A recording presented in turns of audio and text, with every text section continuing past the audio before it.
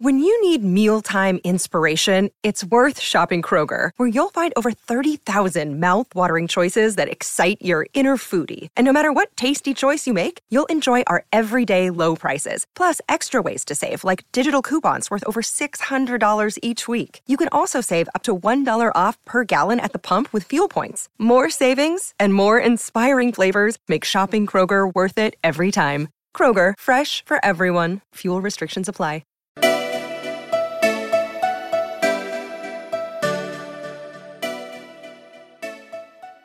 Hello, and welcome back to Eco Chic, a podcast all about practical science and sustainability.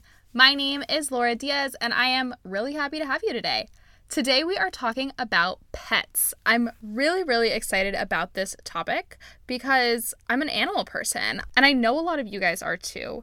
So I'm excited because a few weeks ago, I shared on Instagram that I was hoping to do an episode about pets and sustainability and other topics like that. And I got a whole bunch of feedback from y'all on your favorite tips and tricks when it comes to leading a healthier, more sustainable life for your cats and dogs. So I am going to be sprinkling in some of y'all's tips throughout today's little episode, but I also want to preface that a lot of this information is primarily about dogs. So not about cats, birds, reptiles, anything else, but I do hope that the information is applicable to parents of all animals. There is a lot of really good information that kind of just encourages you, of course, to just research your particular animal, as I'm sure you've already done. But we're going to just talk about some broader concepts to think about when you're making decisions for your pet. If you like this episode, don't forget to leave a rating and a review on Apple Podcasts. It's super easy. You can do it right here on the app. Let's get right into it. Let's talk about the obvious one. Let's talk about poop. We're going to be talking about poop today. We are going to talk first about biodegradable bags for your dog poop. I'm really interested in this particular point of conversation because it seems like biodegradable bags or green bags are such an easy way for people to feel like they're doing a good thing for the planet. So I looked into this a little bit. Rover actually published an article that I'm going to be referencing that brought to light some issues around these green earth-friendly quote-unquote bags. And it's essentially that biodegradable is a very loose word. There's not a lot of strict backing or guidelines. I think that this is interesting because if a product says it's biodegradable, consumers like yourself, like myself, if I was personally a dog owner, would probably think that it's just going to break down in the trash or I could put it in a compost bin. Not all green dog poop bags actually degrade very quickly, if at all, and they're not all very safe to put into compost bins, according to standards that are set in place by the ASTM, which is essentially an organization that seems to define or set guidelines on some of that eco-friendly vocabulary. The poop bags that best meet these more strict guidelines set aside by the ASTM are bags that can actually be composted, and one brand that Rover in particular recommends from this article is called BioBags. However, if you are planning on composting these poop bags, that suggests that you should have a composter in your backyard. So that's another thing to think about. Your personal limitations. If you can't compost your own doggy bags, they're going to be going to a landfill anyway, or maybe you're just going to be throwing them in a trash bin along your walk. So you don't necessarily need to be as picky with your brands. In that case, it would just be best to reuse a plastic bag that you've already gotten from a store. It's just laying around your house, under your sink, whatever, and you are cutting down on the amount of bags that you are consuming overall. I do have to mention I got an email a few months ago from a listener, Erin, about zero-waste doggy bags. I'm going to read her email because I think that she explains the product really well. Basically, Erin is talking about a reusable nylon bag that she uses for both of her dogs. She has a small Chihuahua and a medium-sized Basset Hound. She says it's a really great zero-waste swap to be using this nylon bag because her dogs are producing a lot of waste. She uses the bag to very carefully pick up poop on the walks around her neighborhood or the yard. When she gets home, she flushes the dog waste down her own toilet. She also acknowledges you can't do that in all areas, all townships, but in her particular one, it's accepted. She then washes the bag with a hose and environmental soap outside. Be forewarned, this is not for the germaphobes among us. They can also be bleached in a washer for extra sanitizing. I hope this helps other pet parents out there that want to become more zero waste. Erin, thank you so much for sharing that. I thought that was such an interesting tidbit, and she did send me a link to the particular nylon bags that she's talking about, and I'll leave them in the show notes. I think that's actually a really interesting little thing to just be aware of, that it exists. It's not for everyone, like she mentioned, but if it's for you, maybe it's something you want to try out. Now let's switch gears a little bit and let's talk about household items. So this is going to be like toys and pet beds. My friend Liz actually responded to this Insta story about pets and acknowledges that she does not want people to be throwing away toys at the first rip or tear. That it's very often to just fix a toy or a bed most of the time, but it ends up in a landfill. So I think that this is a really good point, that you can think about the same concept of repairing and refurbishing a particular item when it comes to your pet that you would be using for your own items. I also think it's really awesome to be talking about not throwing things away at their first rip, just to be replacing them after you're sending that item to a landfill. Basically, don't jump at every opportunity to buy your dog something cute and seasonal. I don't know who needs to hear this, but your dog does not need a new bed every single time you walk into TJ Maxx. This is another opportunity for you to practice quality over quantity. You could invest in a nicer pet bed that's going to last your dog for years. My friend Annie suggested Serta pet beds. The Serta pet beds are filled with a foam that is CertiPUR certified, which I looked into, and basically just means it doesn't have any ozone depleters in the foam itself. So it claims to be a lot safer for pets and for people health-wise, and also for the environment longer term when it does eventually get used up.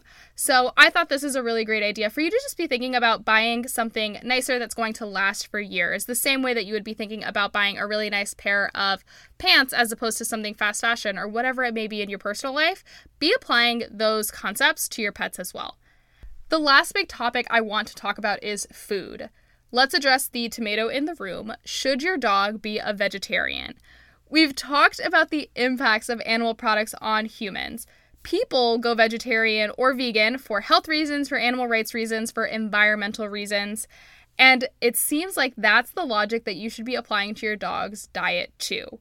Because I am not a veterinarian, I have scoped the internet high and low for an answer to whether or not dogs should be vegetarians. This was a question that actually came up a lot when I said I wanted to learn more about pets and sustainability. Basically, there is nothing wrong with either option. Dogs can be perfectly healthy on a vegetarian diet. According to PetMD.com, the canine body has the ability to transform certain amino acids into other amino acids, meaning that dogs can get all of the amino acids they need while avoiding meat or other animal-derived products. I thought this was really, really interesting because kind of the same way that you would be maybe occasionally avoiding meat in your personal diet, you can do that with your dog too. It doesn't have to be like all the time your dog's a vegetarian or whatever it may be. They could be perfectly happy with a little bit of vegetarian variety, vegetarian tendencies. Listener Becca recommends Natural Balance Vegetarian Dog Food if you are looking to try this out. If you are looking to maybe reduce your dog's food impacts in other ways, you can definitely think about getting your treats locally, and that's going to be reducing that plastic packaging around the treats, ideally, if you're buying them maybe at a farmer's market with your own packaging, or it's going to at least be reducing the carbon footprint of those treats to get to you because they are being sourced locally. They're not traveling super far from a factory. And you can also think about maybe feeding your dogs raw or DIY dog food. So this idea did not occur to me until I read Haley Duff's cookbook. If anyone remembers that, I was a senior in high school when it came out. She has this recipe called Bentley's Blend, which is something that she made for her dog that she claimed helped him through some sickness that he had. I am obviously not endorsing these dog claims. Again, I'm not a veterinarian, but it's definitely a nice idea to maybe batch cook your dog food and meal prep it like you would for yourself.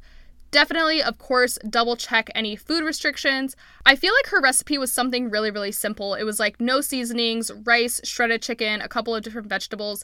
Making your own dog food does reduce packaging, assuming that you can buy these ingredients package-free, and it's most likely a cleaner eating option versus processed dog food.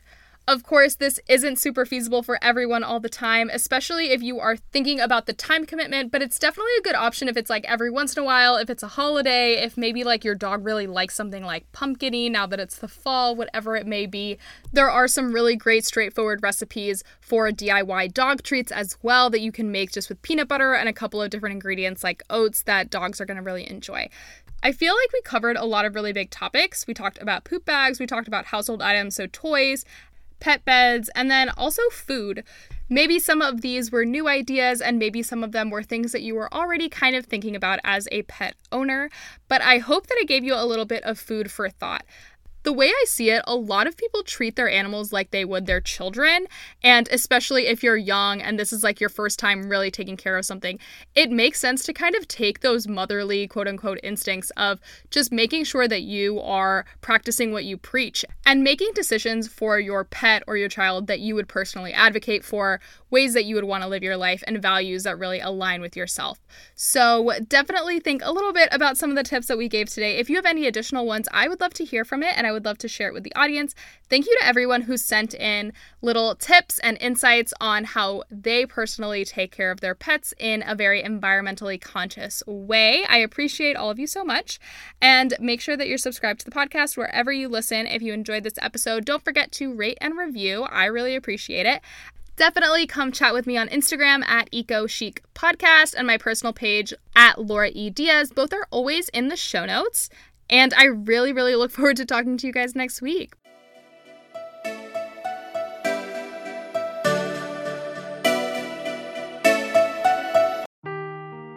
Seeking the truth never gets old. Introducing June's Journey, the free-to-play mobile game that will immerse you in a thrilling murder mystery.